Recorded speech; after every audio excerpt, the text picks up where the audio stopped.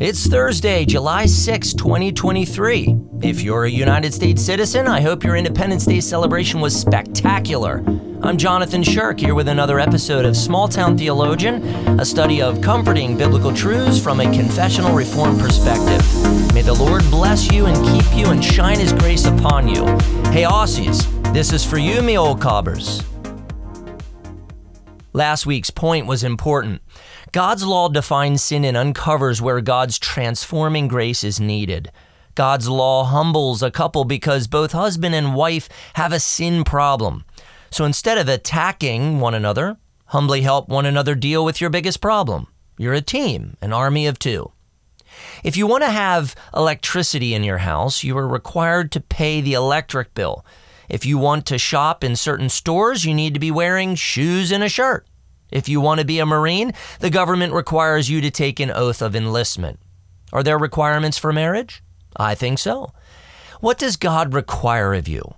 When you're hired for a job, it's very helpful to know what's required of you. What does God require of you in your marriage? Young singles, it helps you to think about this prior to getting married.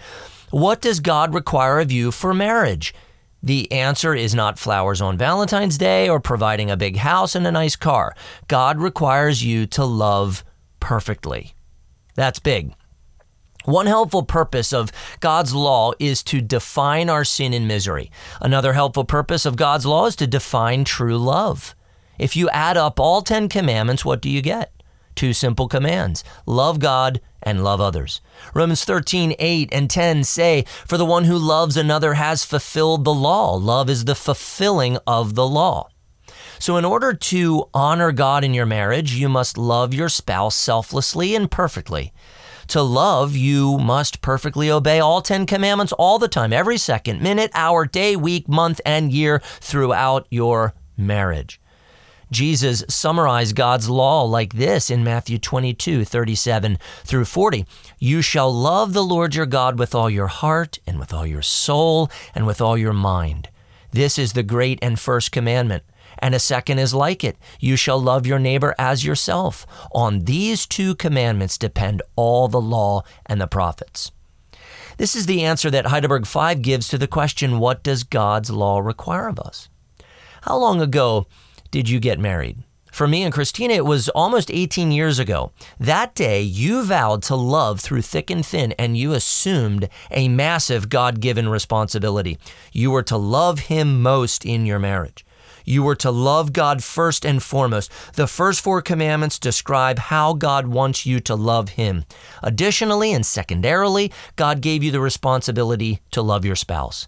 In fact, you love God by loving your spouse. And if you love God as the first 4 commandments require, you will inevitably love your spouse as the last 6 commandments require. Whenever you have a problem with the last 6, your biggest problem is somewhere in the first 4. One time, Luella Tripp confronted her husband, Paul, and he told her, 95% of the women in our church would love to be married to a man like me. To which Luella quickly responded that she was among the 5%. And I think we can learn something from Paul's humbling story. Similar to Paul, you might assume deep down that you're doing pretty well as a spouse. One way to test this is to ponder how much you focus on your spouse's faults compared to your own. Regardless of how well you think you're doing as a spouse, please understand what God requires of you in marriage. God requires that you love Him more than everything in the ways He outlines in the first 4 commandments. God requires that you pour all your heart, soul, mind, and strength into zealously obeying the first 4 commandments.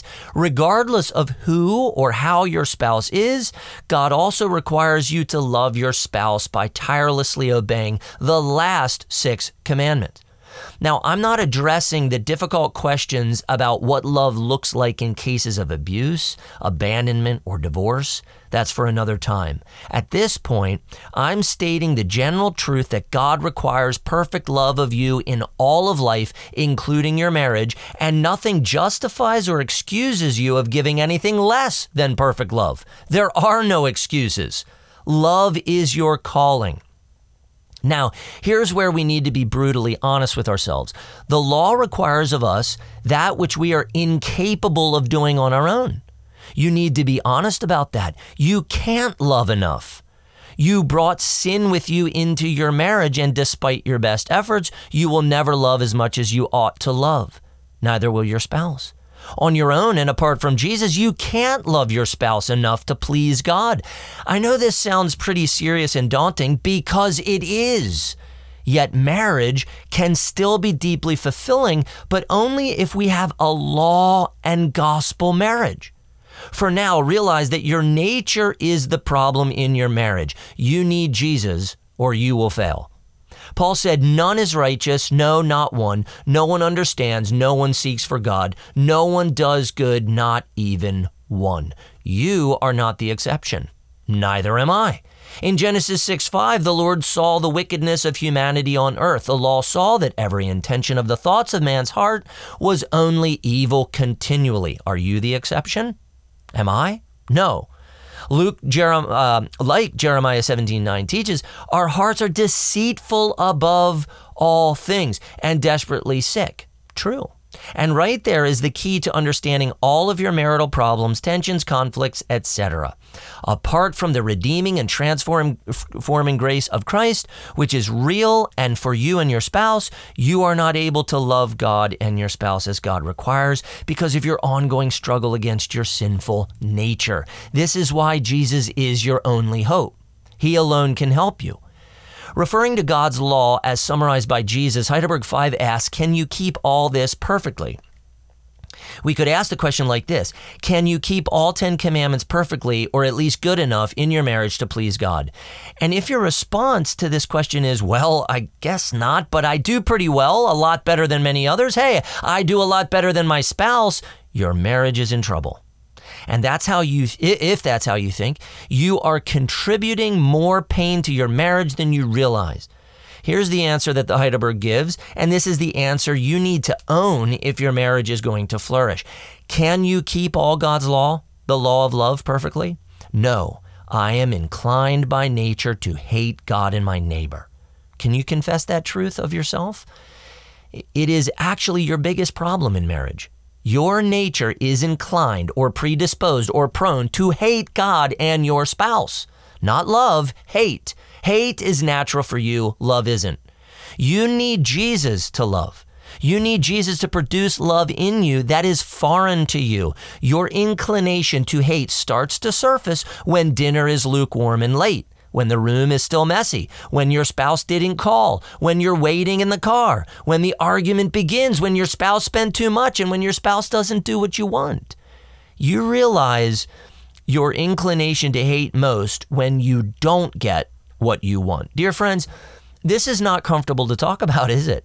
However, if we don't talk about our sinful nature, what theologians label original sin, our marriages will be common, shallow, and unfulfilling. They might even explode.